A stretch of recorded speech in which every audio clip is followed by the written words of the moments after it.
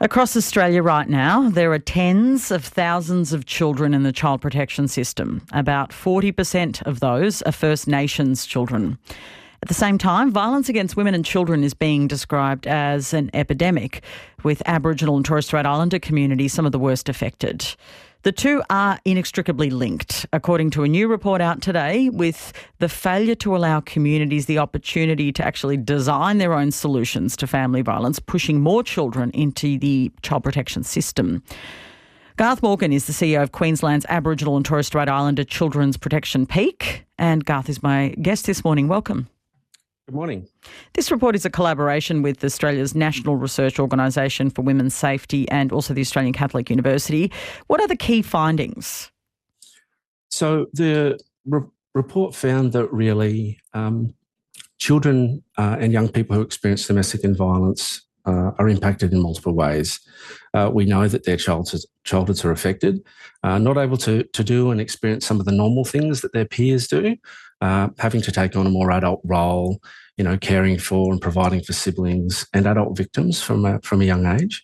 We know that these behaviour changes often play out in educational settings and can lead to some pretty poor mental health outcomes for these kids, with coping strategies including, self-harm, using drugs and alcohol, and it can also lead these children to fall into the criminal justice system. One of the really concerning findings was that their relationships are also impacted, both within their family and as they grow, and the relationships that they can have and form over time as they become older. But you made a good point earlier. The systems are really failing our children that experience DFE that come to the attention of child protection systems. The funding for services is not focused on prevention and early intervention, and often leads to punitive results. And we know that the systems are largely focused on the safety of women and mothers, which is absolutely critical. But where those systems fail is that they don't take into account the unique needs of children.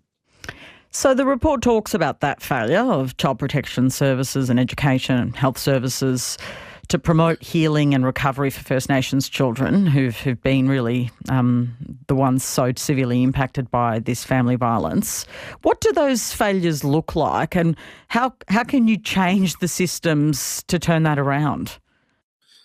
Yeah, I think the first thing is that we need to create safe spaces for children and making sure that there are some safe people for them to talk to and that they do have access to the supports. As I said, at the moment we have a domestic and family violence system that is all set up around the parents and that don't really take into account the needs of those children.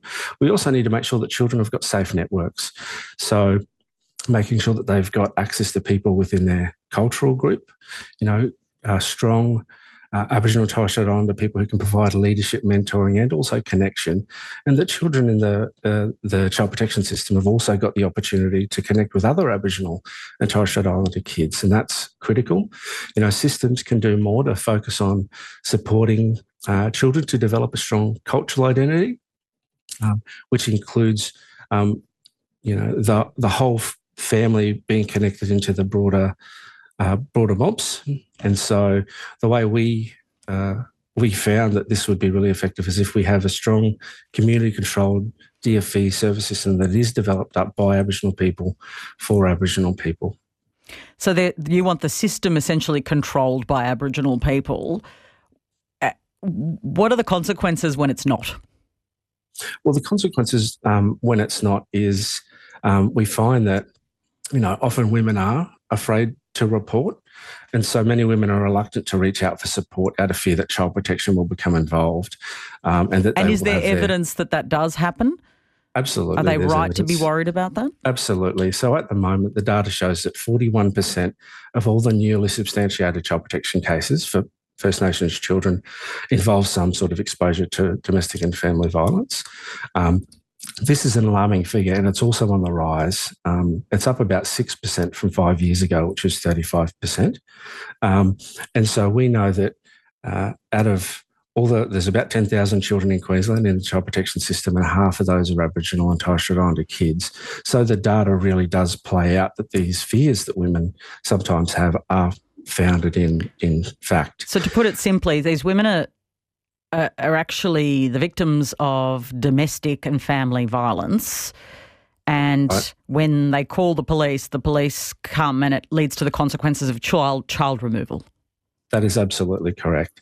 And so women are victimised twice, really. Families are shattered. And then what happens is, because systems don't attend to the trauma histories and the hurts of children, there's a real chance that when they grow up, they'll use violence in their relationships.